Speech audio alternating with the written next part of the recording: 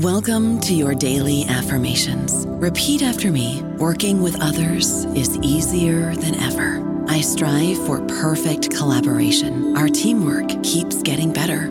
Yeah, affirmations are great, but Monday.com can really get you the teamwork you desire. Work together easily and share files, updates, data, and just about anything you want all in one platform. Affirm yes to start, or tap the banner to go to Monday.com. With Lucky Land Slots, you can get lucky just about anywhere. Dearly beloved, we are gathered here today to... Has anyone seen the bride and groom? Sorry, we're here. We were getting lucky in the limo and we lost track of time. No, Lucky Land Casino, with cash prizes that add up quicker than a guest registry. In that case, I pronounce you lucky. Play for free at LuckyLandSlots.com. Daily bonuses are waiting. No purchase necessary. Void where prohibited by law. 18+. Terms and conditions apply. See website for details. Hello, everybody. This is Marshall Poe. I'm the editor of the New Books Network, and I'd like to tell you that we have a new and improved website. It has 2 new features that we think you'll love. One of them is a vastly improved search engine, so that when you type in keywords, you'll get a bunch of episodes really quick. The other is the ability to create a listener account. And in that listener account, you can save episodes for later listening. So you can create a kind of listening list. We think these features are neat and we think you'll enjoy them. Please visit the site today.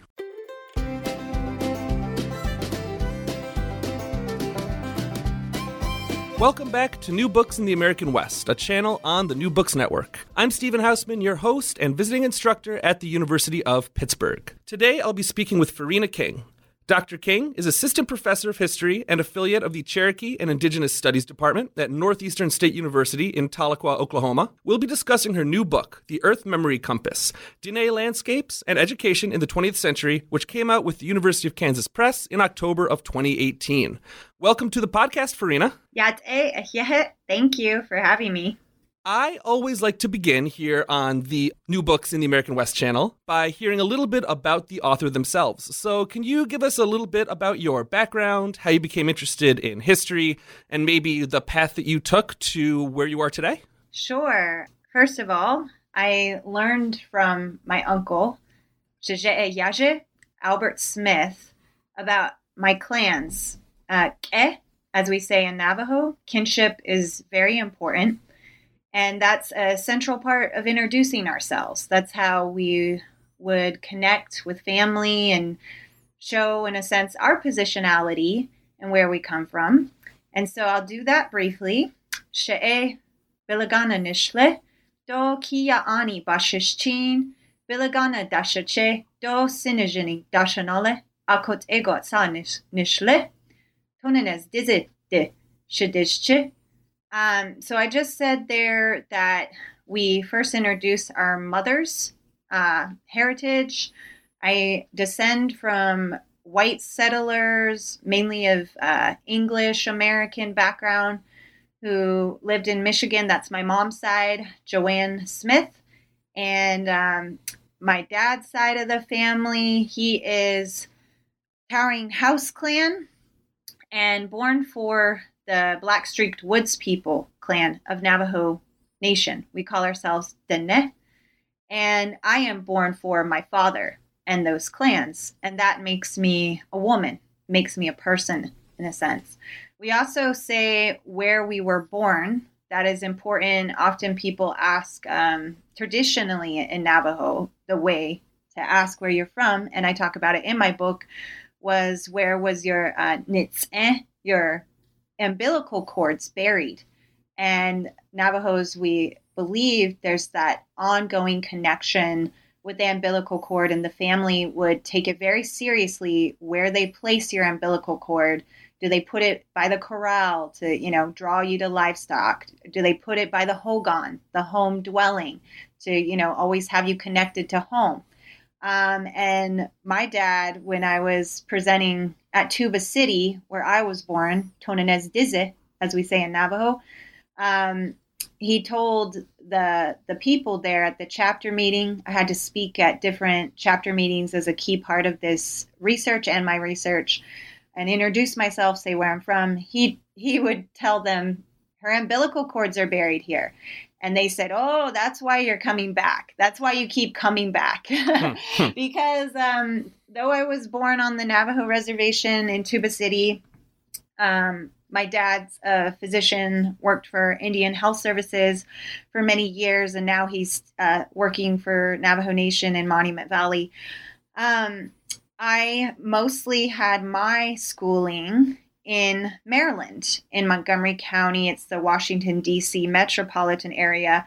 So I had this mixed childhood and youth experience of having these connections to Navajo lands, as we say, Dene Bekeya, and to the city and to suburbia and a lot of, the woods and greenlands of the East Coast and the DC area, because my dad got involved with IHS administration there. And that kind of confused me, I will have to admit, because we still had most of my dad's family who were very close to in New Mexico around. They're from what we call Checkerboard area, but my dad was from Rehoboth, New Mexico.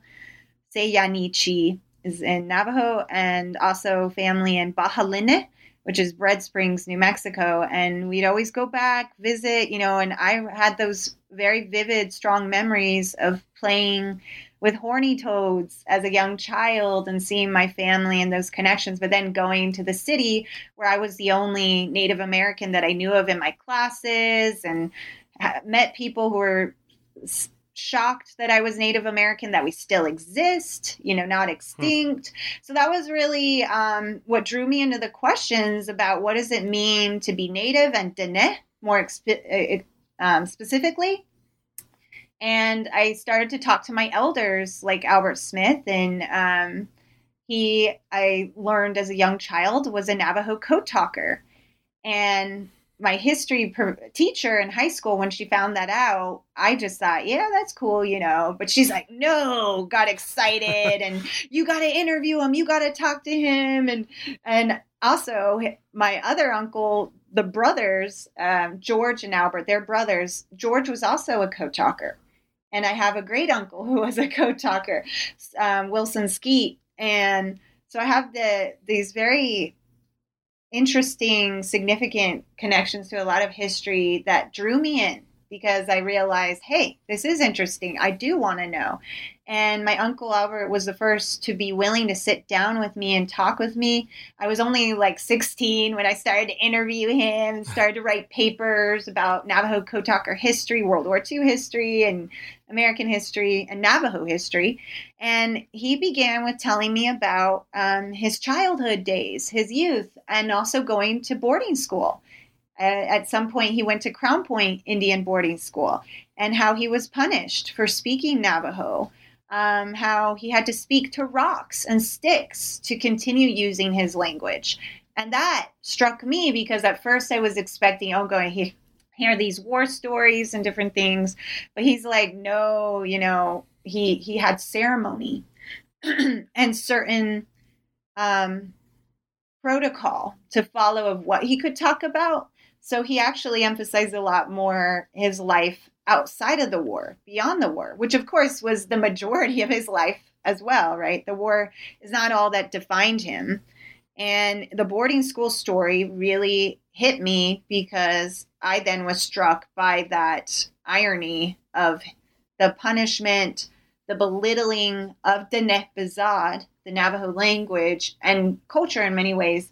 And then this turn to and dependence on the language in the context of World War II as an unbreakable military code in the Pacific arena that my uncle relied on to save his life and many other American citizens.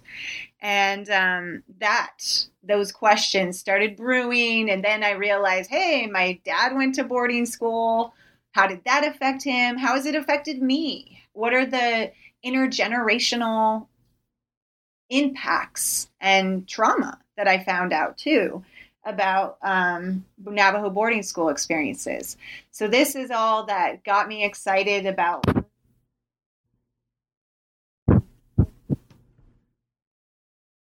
different directions, I think, exploring myself and the world, where it's very hard to study your family and share that in scholarship and in different forums that way. So I wanted to learn about other cultures and different peoples. And I was really drawn to African studies because as an undergraduate, there were some awesome opportunities to study abroad in Senegal. And I loved learning different languages like French, and then later being attracted to indigenous languages and in Africa, West Africa, like Yoruba and Wolof. And so I worked on my master's first in African history. And I was interested in parallels and comparisons with Navajo history and boarding school experiences and efforts to assimilate people and contexts of colonialism. But I had another calling back home and to my people and community, family. And that's what took me on this journey to write the book, The Earth Memory Compass, Diné Landscapes in Education in the 20th Century. So it sounds like the core or the seed, I guess, of this book was planted pretty early on in your life then. Yeah. It's all the stories I grew up with. I grew up with these stories, but learning more along the way. And I'm still learning more and more. So exciting. In the preface, I think even on the first or second page of the book, you describe it as an autoethnography, which is a term that I love and that I'd never heard of before. Can you tell us what that means and how it fits for this book? Sure. I didn't realize that I was doing autoethnography either. I just was doing it, I have a good friend. He's great. I've mentioned him to you before, and he might know if he listens to this, who I'm talking about, and others too.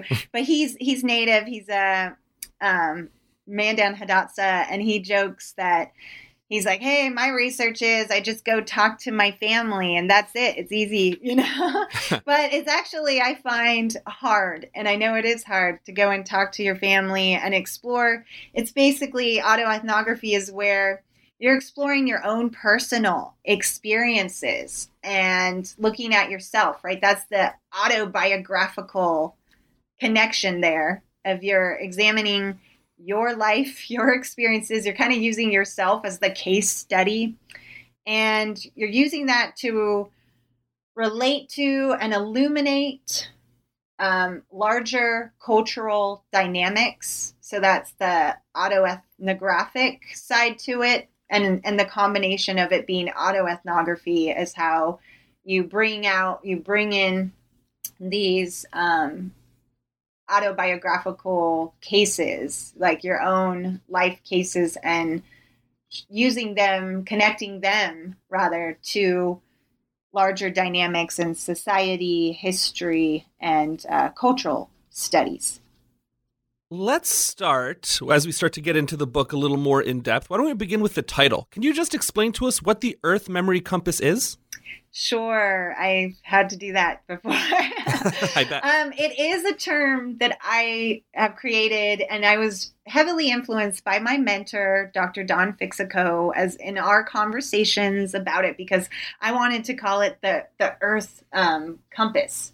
I was struck by how Navajos as a people, as I was trying to look, as I said, the autoethnographic approach, trying to look into my own identity, sense of self-identity, and that connection to other Diné and my relatives and such. I wanted to know, what makes us a people, what connects us. And I kept being directed to the earth. And that was also from the influence of my elders, like Albert, who I've brought up. And it's the idea as I framed it, right? And it's a hybrid approach as well that I talk about, where I'm referring to ancestral Diné teachings, but also trying to communicate and provide a metaphor, an analogy. Language is often what I refer to it as, that different audiences and people from different backgrounds can understand. And why I think the Earth Memory Compass is like a language is that languages are very layered. There's a superficial level to it, and then more intricate, deeper understandings of language and the epistemologies connected to it, right? And history that's embedded in it. But the Earth Memory Compass, how I define that is I explain to people it is the knowledge, language, ancestral Dene teachings that are embedded, right? They are instilled and connected to the earth and landscapes that are seen. They can be seen as sacred spaces, of course, but they have these intricate layers of meaning to them. And memories, that's where that came in, was memories is a central part of that knowledge that's connected to those spaces. Those who are familiar with Keith Basso's work, Wisdom Sits in Places, has also a similar approach to that idea that there are memories connected to a space, but it's those memories and that knowledge and understanding, the different levels of understanding that then connect Dene as a people, that they recognize each other as Dene, that we recognize each other as such. So we can relate to that knowledge and those understandings differently, right? At what our progress is in life, what our stage is in life and our exposure and our own Dene education, right? That we receive. And I can get into a specific example about that. Is I begin my book with an example of how my father,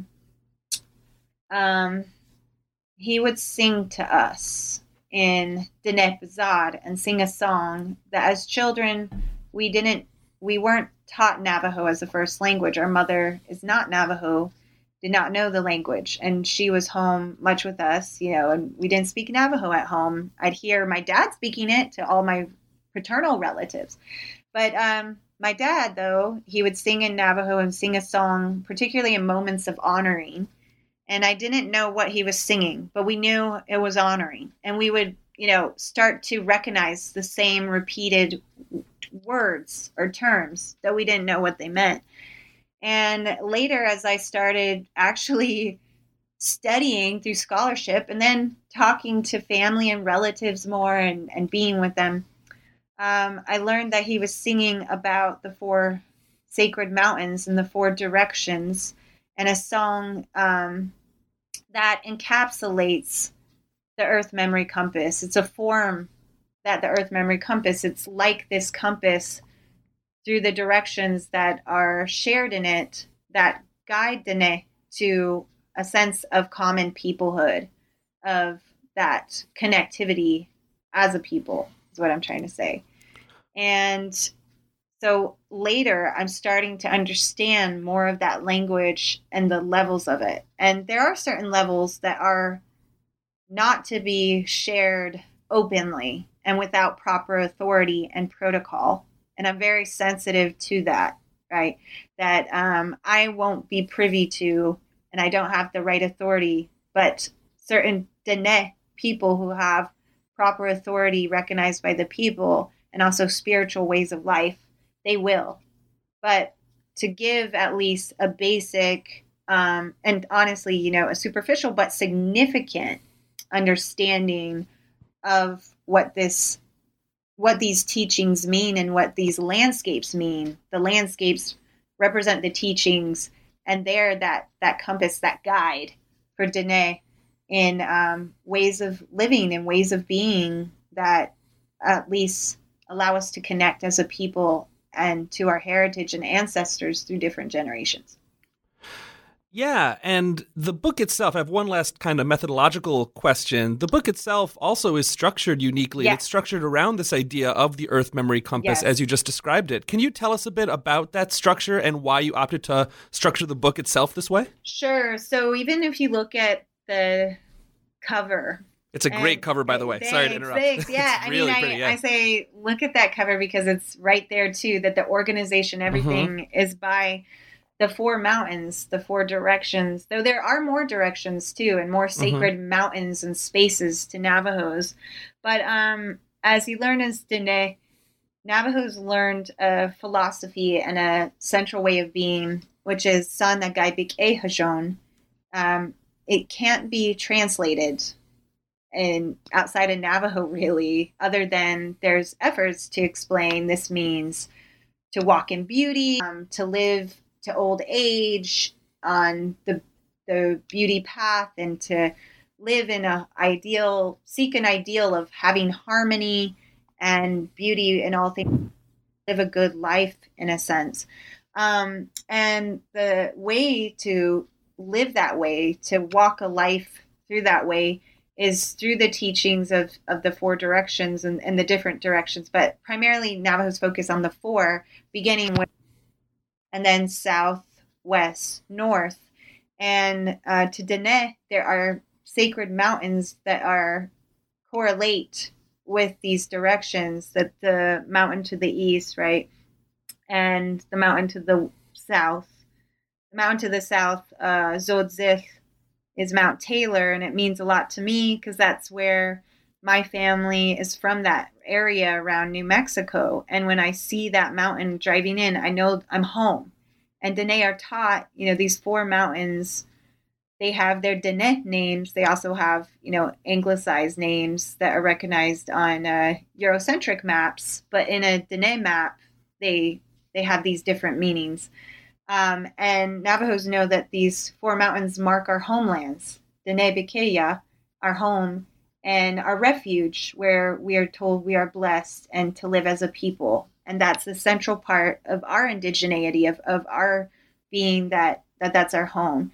And for me, this is really significant because I lived away from the four mountains, right? And I lived in the city. I've lived a lot of different places.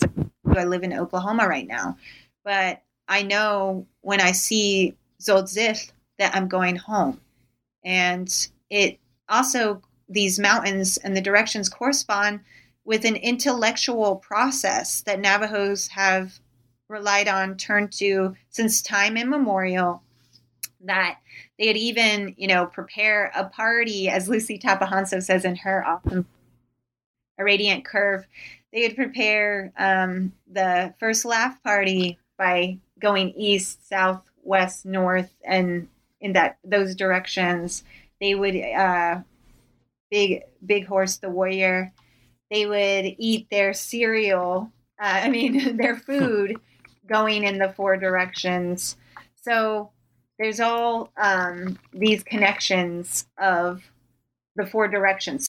I wanted to structure the book to have an understanding myself, try to come to my own understanding of these four directions under the umbrella, the theme of Dene schooling experiences from the 1930s until about 1990. That I had that specific time frame because that's when most Navajos were going to school, is in the post World War II era.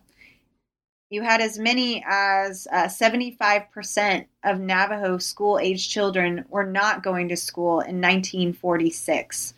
And this was then changed dramatically after the war, of intensifying these programs, advancing them to send Navajo children to school.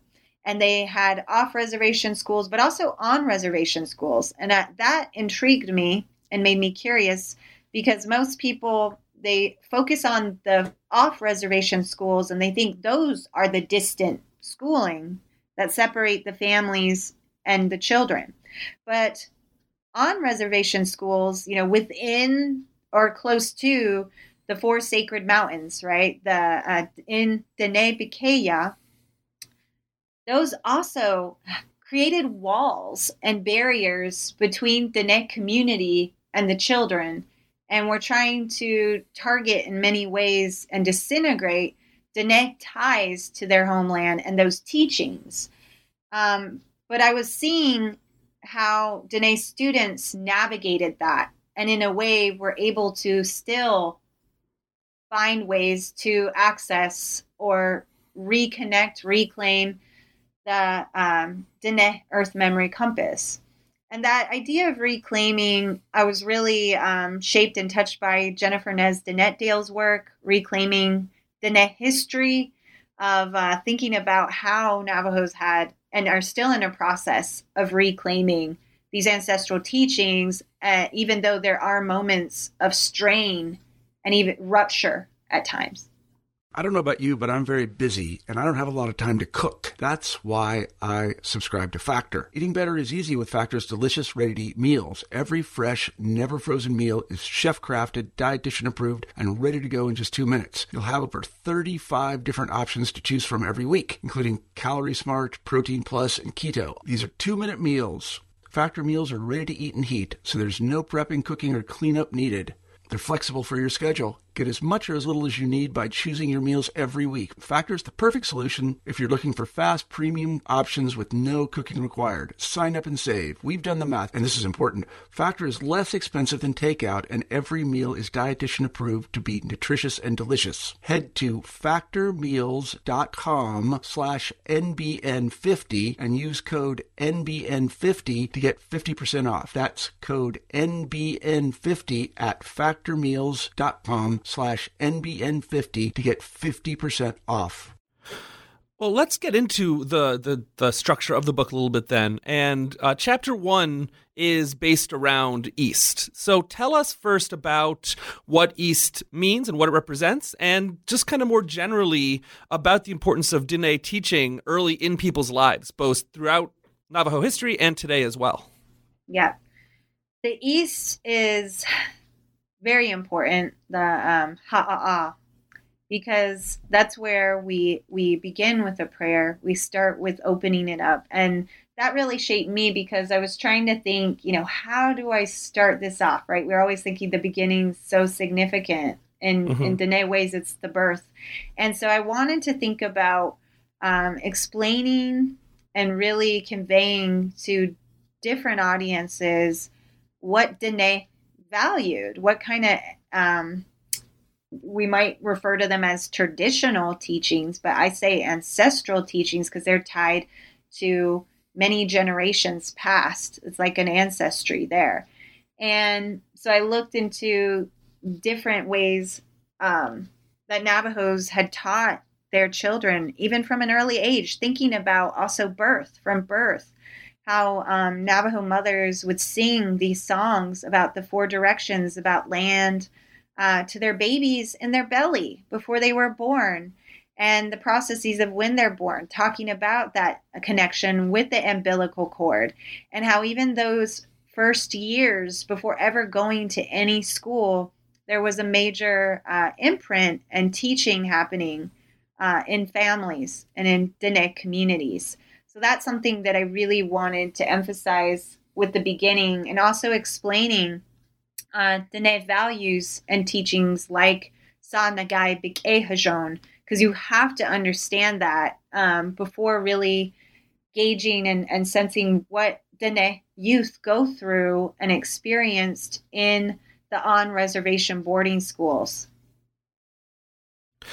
Can you tell us who Hopi Hopi was and how his story exemplifies the strength and power of Navajo knowledge and of the Earth Memory Compass? Sure. I'm glad you brought up Hopi Hopi because that's an example that I bring in the beginning of the book. Since I just came across his oral history, I know other scholars have cited his oral history before, but I wanted to delve more into Hopi Hopi's story. That's what they called him because he was as fast running as the Hopi, who the Navajos respected for their speed and agility. And he was sent to a boarding school, Santa Fe Indian School, and he was from the Tohatchi area. And this was the early 20th century. When he was being interviewed, he could have been in his 70s or such. So the exact dates aren't precise, but it's a sense of that time, early 20th century, being sent to a boarding school in New Mexico, but miles, many miles away from his home. And Hopi Hopi shares a story about how he decided to escape and find his way home with a couple of friends. And he, they didn't have GPS then. He didn't know, he didn't have a map drawn out or anything, but he was preparing for this escape. And he was practicing swimming because they knew they had to cross a river.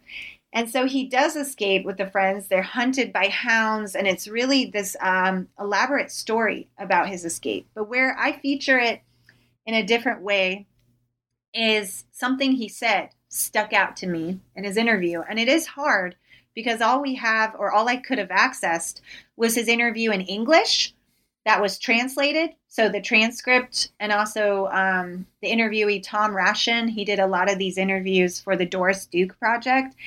And he was a Diné elder. So I know he was originally speaking in Navajo.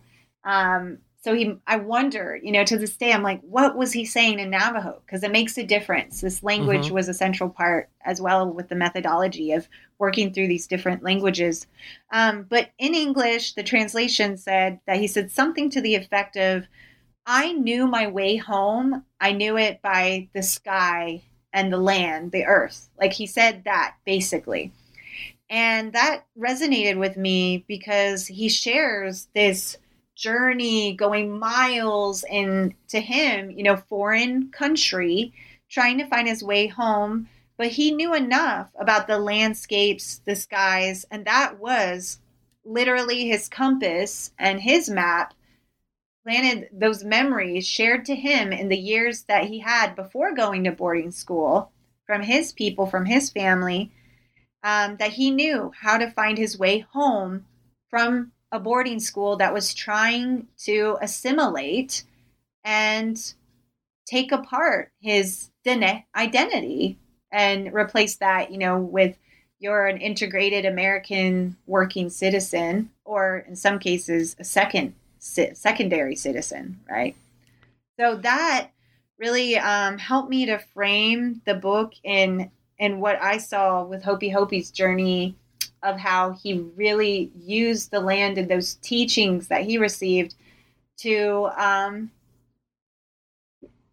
hybridize and take from, he did learn something in the boarding school, but it didn't replace those teachings, right? They just, it became a greater knowledge for him to have, but it's not that he forgot or let go of those teachings. He held on to those to find his way home and to return home. Yeah, it's a really wonderful story, and one that, at least for me as a reader, really clarified what the Earth Memory Compass was and what you're trying to do more broadly in the book as well. Yeah. Thank you. Chapter 2 is about the South. It's called South. And it is, among other things, about American schooling and how whites attempted to use education to undo the kind of bonds of Diné language that you're talking about. Yeah. So could you tell us a bit about education and schooling in and around the Navajo Reservation in the Southwest? Yeah. And also how former students remembered their years at boarding and reservation schools? Yes, those themes came out, especially in the second chapter. That for that one, I see it as the adolescent stage, right? That's the summer of our lives, the youth who are exploring, and you face a lot of challenges and a lot of mixed directions that they can take. And that's a part of what I was trying to share with readers, was starting off with the 1930s, like even 1920s, trying to understand how these schools were set up on Diné Bikéyah, the Navajo land, how they were set up and how they were designed by U.S. federal officials such as John Collier, who it was a major shift that he led in Indian policy away from the days when boarding schools under Richard Henry Pratt's, infamous model now of kill the Indian and him save the man. And it was very clearly an effort to eradicate Indigenous identity. John Collier, who leads in a lot of the educational initiatives in during the time of the New Deal, right interwar period, as he says, no, it's great. Let's teach Indians to be Indians.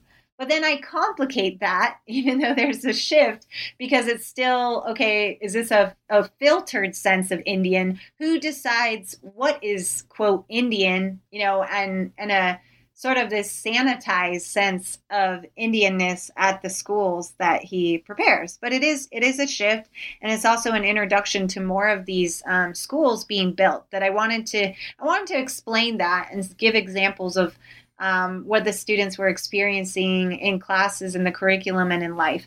Then also with the South, since as I shared, Zotzith and that area is important to me.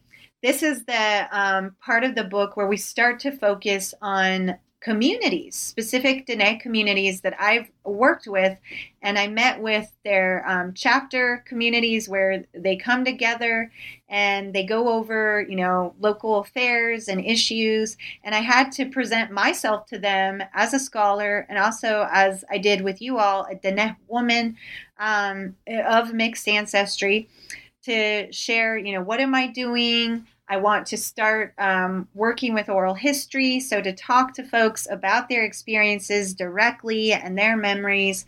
And I did that with 4 different communities, but 3 are particularly featured in the chapters following the first chapter. And Crown Point, New Mexico, the way that I decided on the communities to work with was I was thinking about when I'm going in these different directions that are towards the Sacred Mountains. Zotzith is not far from Crown Point. On your way there, you see it.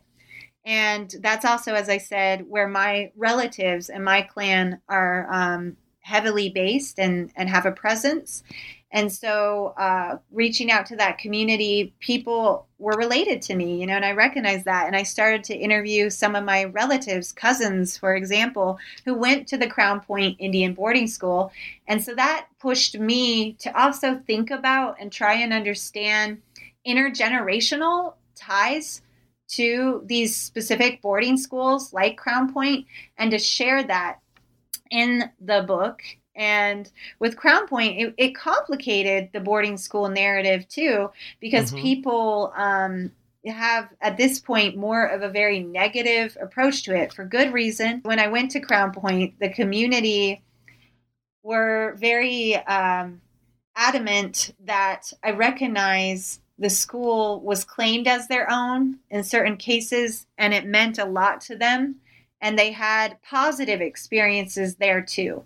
And they were not victims. They don't want to be seen only as victims. And that's something that came through in that, talking to my family, talking to community members, and I start to introduce those intricacies of boarding school experiences, such as those at Crown Point Indian School. Yeah, that was I thought one of the biggest takeaways of the book for me is that it's possible to paint with too broad a brush, even about things that can in fact be very traumatic, like the boarding school experience, that there are complications within that particular narrative as well. That was fascinating part of the book to me. Yeah. And with Ina May Ansey, she was a teacher there, Laguna in Oneida, I believe. And she had worked there for over 30 years. They honored her. She was, an Indigenous teacher there that students remembered. I had cousins who remembered her. And my Uncle Albert, he was her teacher who went on to be a co-talker. And, she taught generations, and they saw her as a matriarch. They saw her as a mother. And so, it complicates the stories of teachers who were only punishing students, did not care for them, which there were teachers like that. I'm not denying that. But then there were also those like Ina May Ansey, who left a very powerful and meaningful impression and legacy on the community. Right. In Chapter 3, West, you describe the Loop incident and its place in Dene memory. Can you describe what happened and how this incident has been interpreted and remembered differently by different people, and its significance and the sensitivity surrounding it a little bit? Sure. This was the hardest part of the book.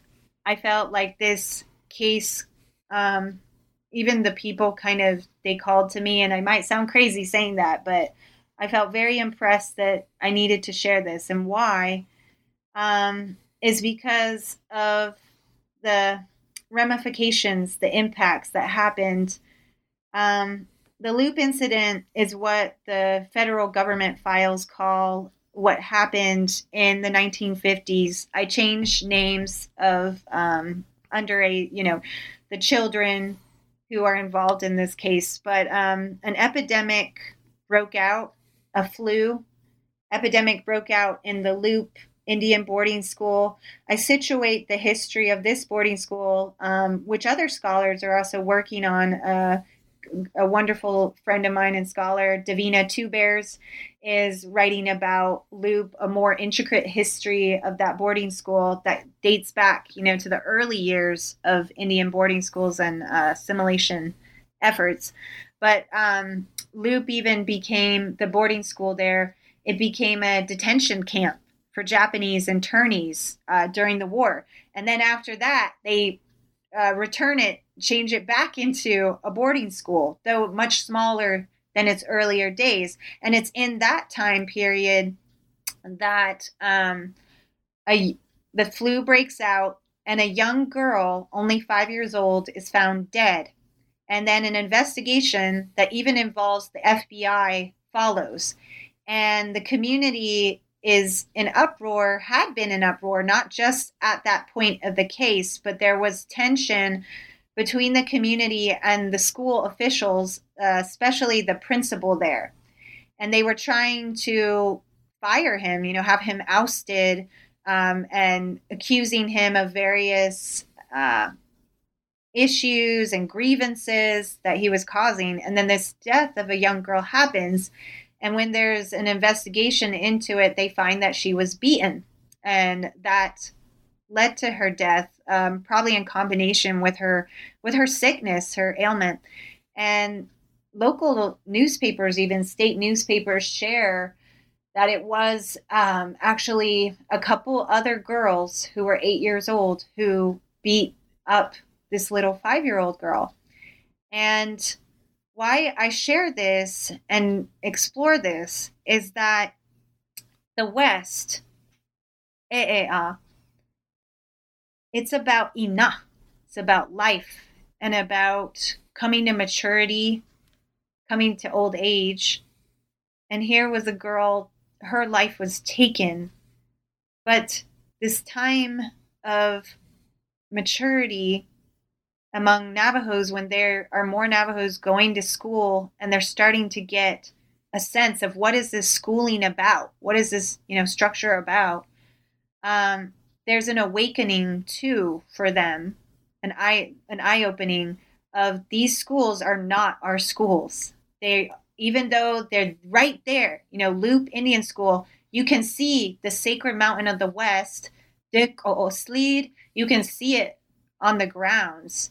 And they were not learning those teachings about Ina. And the children, even are hurting each other.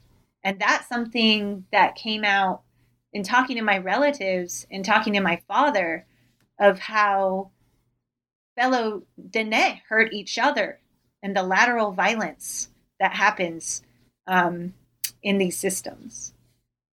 So it is difficult to talk about, but I did reach out to Loop, and Bird Springs chapter is also involved in that, and telling them this is why I felt we need to share it, because after that event, they did open up a new school, Little Singer School, named after a Hatathle, as some say, medicine man in English, right, of translation, the healer, who said, we need a school that prioritizes and upholds Dene values and teachings and start to reclaim our education too. And in the book, you provide a number of pictures of the site and other things as well. But it really is striking how this site really is in the shadow of this mountain, really, as well. It's right there. So it illustrated the point you're trying to make very well. Yeah, and that's where I talked to a former student, and she shared with me her time that she went to that school and how she was sick and felt lonely and missed home. And there was such a cutoff from the teachings, of her family and such. But then she went on to become a Dene language teacher. and teaching about the four mountains and the four directions in loop. And that to me, that's just like Hopi Hopi coming home. Mm-hmm. Mm-hmm. The Navajo Reservation had a busing crisis like many other education systems across North America during the 1960s and the 1970s, although this one was of a different kind than some of the more famous ones that might come to mind, such as Boston, for instance. Can you tell us a little bit about busing in this part of North America and why it mattered and what the contours of the controversy were? Sure. As I said, my family have been living and connecting with the Monument Valley, and also known as the Oljeto community in southeastern Utah.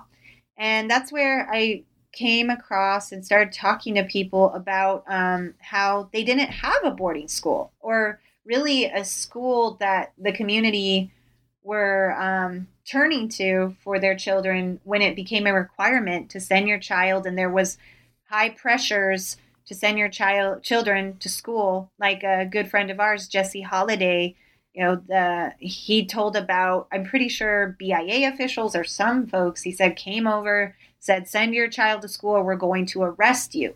So those kind of threats. But then because there wasn't a school nearby, this community was forced basically to send their children to boarding schools that were pretty far. There was Kayenta boarding school, but still for them, I was just struck by how it's that wall, a barrier ongoing between communities. So then later in the 20th century, as the busing issues for integration is happening throughout the country, there were calls to have busing of these Navajo school-age students, especially high schoolers in the Monument Valley area, to go to a border town, a town that, was close to the border of Diné Bikéyah, the reservation, Blanding, and to send them to school there in Blanding, Utah. And students started to be bused over 100 miles a day. It's about an hour and a half, and that's from accessible roads. I find people live spread out. They live on mesas. They live on areas that don't have paved roads even. Mm-hmm. It's very difficult to even get to the main highways. And they had to somehow, in the darkness, coldness, and it gets cold there in winter. You can have heavy snow. They put their children in their children were in danger at times to try and get to these buses, to then be bused over an hour to get to school. And they were on buses, many hours if you calculate it a year. And this impact was very negative on the students, that they started to be tired, exhausted.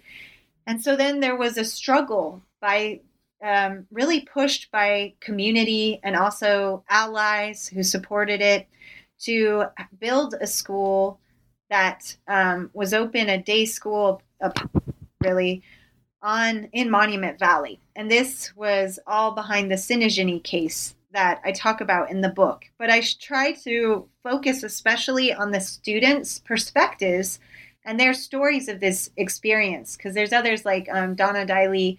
She writes about the busing in depth and has done large survey and analysis. But I wanted to hear, what were the experiences of students who rode those buses? What did they think about it? How they might have been involved or not with the push to have a school built. And they had to struggle against the state of Utah that kept trying to say or claim that the school was not their responsibility. Navajo schools were not their responsibility. That was the federal government's. And that case was won in the favor of the Monument Valley community. And there were others. They were not alone. There were other communities in southeastern Utah, also Navajo Mountain. These struggles continue, of the struggles over accessibility to education and quality education. They still are they're ongoing. So starting to examine that related to what I saw as the North, and also a coming full cycle with this journey of coming to reflection, faith, hope, prayers, because there was a lot of hope that Navajos were then able to be a part, try to form a partnership of developing their own school with self-determined indigenous sovereign education that valued Diné education and community input. But how that plays out, that's still another story and journey that's unfolding at this time, and these different tensions and dynamics that are happening. Yeah. Go ahead. Yeah, sorry to interrupt. Go ahead. Well, that's what I was going to say. That's another question that I had. Is this is a very present-minded book, and particularly towards the end, you talk about the state of education on the Navajo reservation today. Can you tell us a little bit about what the strengths of education in the Southwest are today, and what challenges still remain for Diné people in terms of schooling and education more broadly? Sure. So when I come to Full Cycle, why I think it was just great to focus on this community engagement and grassroots movements is it shows that this wasn't, I know I want to give a close-up lens and view to it, but it's happening in other areas is what I was trying to say. In Rama and Rough Rock, right? There's a famous Rough Rock demonstration school that was a bilingual Navajo school, and Navajos are leading in self-determined education with the formation and establishment of Diné College, formerly the Navajo Community College, that has as a central part of their curriculum and education the 4 directions. So they are leading in indigenizing schooling and reclaiming education and pushing for the controls and community involvement and, this connection between community, even after all these other examples and struggles and tensions that are happening over who controls the education of the future of Diné, especially in these cases. So to the present, though, there still are challenges, even though there is now a more common consensus and support, not just within the Diné community, but even from allies and other communities, friends, peoples who are so supportive of Diné education. I've just been astounded by the diverse peoples I've met who are supportive. And you have strong Diné language programs at some schools. There's a Diné immersion school in the Window Rock area in Fort Defiance, even in Flagstaff, Arizona, Puente de Hajo has Diné immersion programs, and in Albuquerque, there's a Native American Community Academy, different programs happening with self-determined education and indigenous sovereign education that are continuing to this day. And it's very exciting to see that blossom. Even when I was in the Phoenix area, there's Navajo community and community language classes and lessons for those who are not very close to Diné Bikéyah. So it's growing, and the different resources and technologies that you can access on internet, on devices, on apps. It's wonderful. Navajo Toddler. My children are learning a lot. So there's just great collaborations happening and great work. It's really exciting.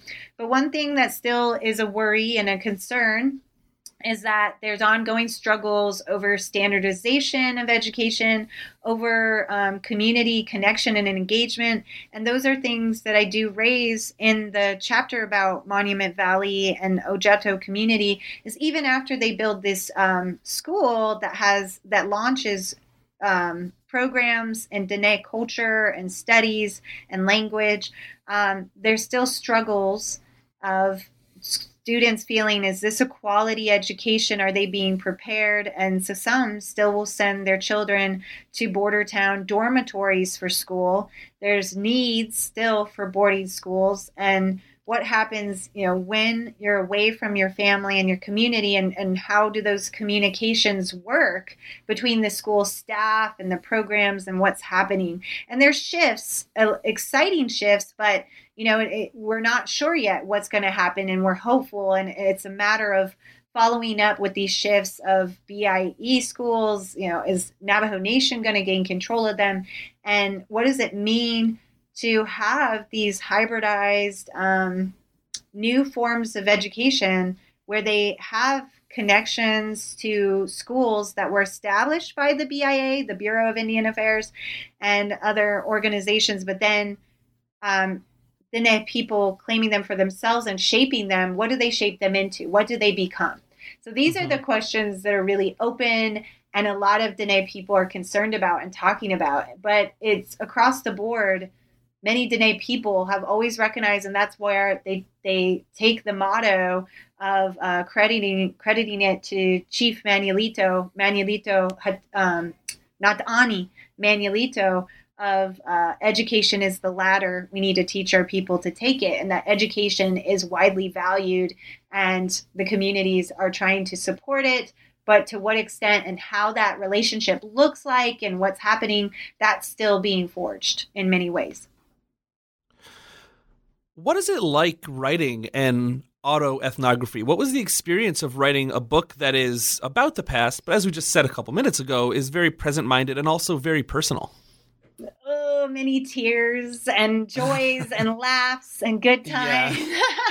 I mean, it was, but I think it made me nervous at first. And that's why I even feel like I was prolonging it by exploring African studies. But I think that helped me to have a fresh view on myself and my community and family and people. Because something important to understand is even families, we can have our internal conflicts and tensions and perspectives, right? We all have different perspectives and views. So I am trying the best to navigate how I'm seen as representative, but I'm not, and why this work is still valuable, even if it isn't a full survey of all Dene perspectives. I want to share this perspective, and I think it is worth looking into, of course, sharing this story that I hope can help bridge different peoples, and especially Dene peoples, who I found many people didn't even know we existed, didn't know about us. And what I was trying to emphasize too is how it's so connected to people's lives and their quality of life, that you might be familiar with struggles and contestations over lands to this day, like Bears Ears and Dakota Access Pipeline relating to other indigenous communities. And today Friday, we may not be today then, on Friday, January 18th, there is the Indigenous March in Washington, D.C., and different peoples coming together because the histories and experiences of settler colonialism and these dynamics, they are still hurting our people to this day. But we're still here and still doing our best to thrive, have hope, and living beautiful lives. I see my family living beautiful lives, but there are dark sides to that too. And when I'm trying to meet so many different people and share that understanding, I see sometimes light in their eyes, like they are starting to understand because I share my story. Yeah. My guests always tell me that they can't stand this question that I'm about to ask, but I'm gonna ask it anyway. I can't help myself.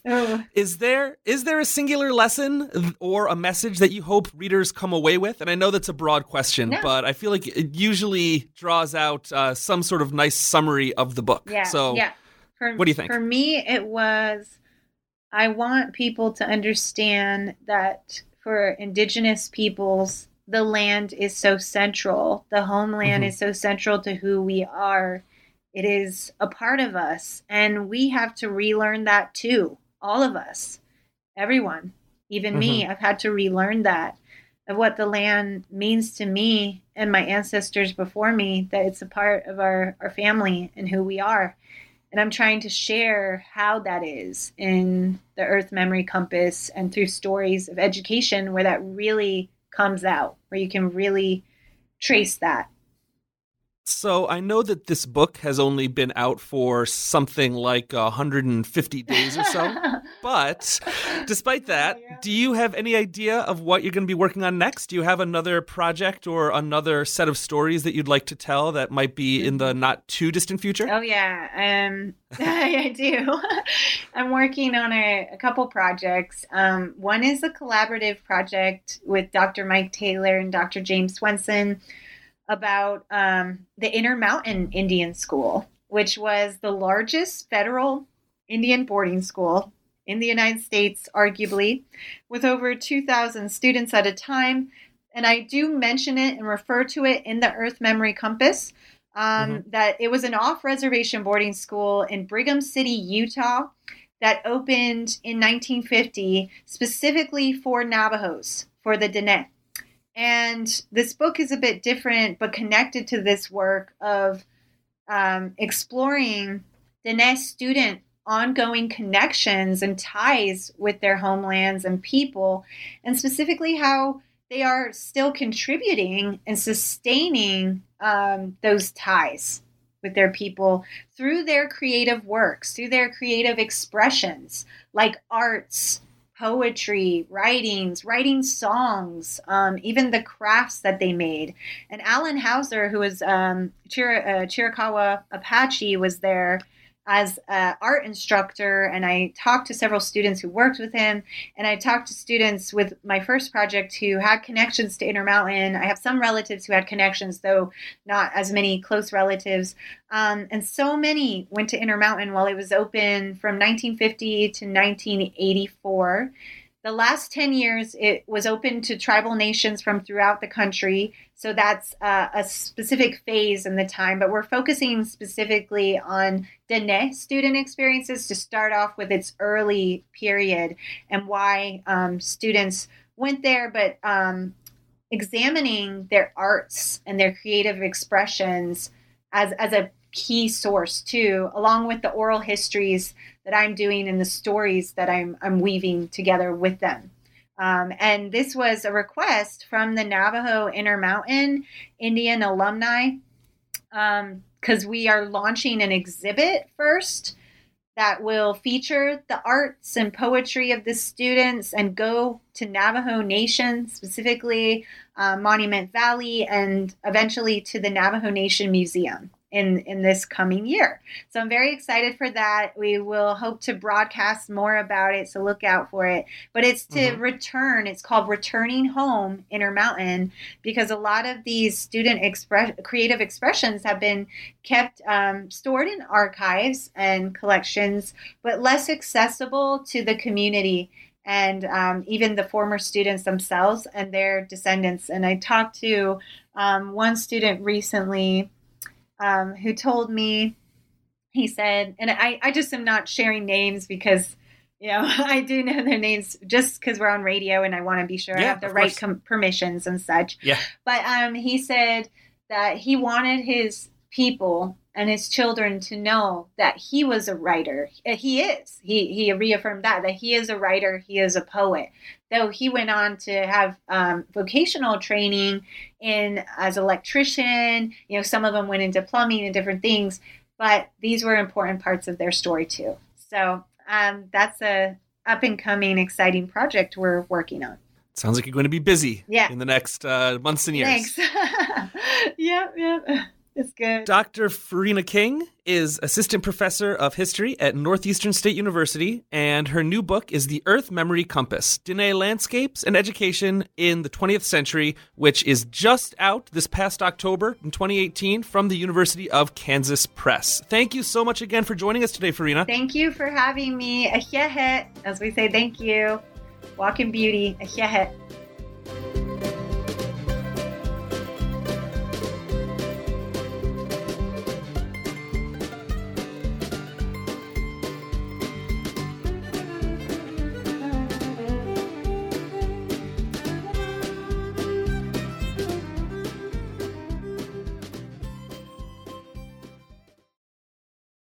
Lucky Land Casino, asking people, what's the weirdest place you've gotten lucky? Lucky? In line at the deli, I guess? Aha, in my dentist's office.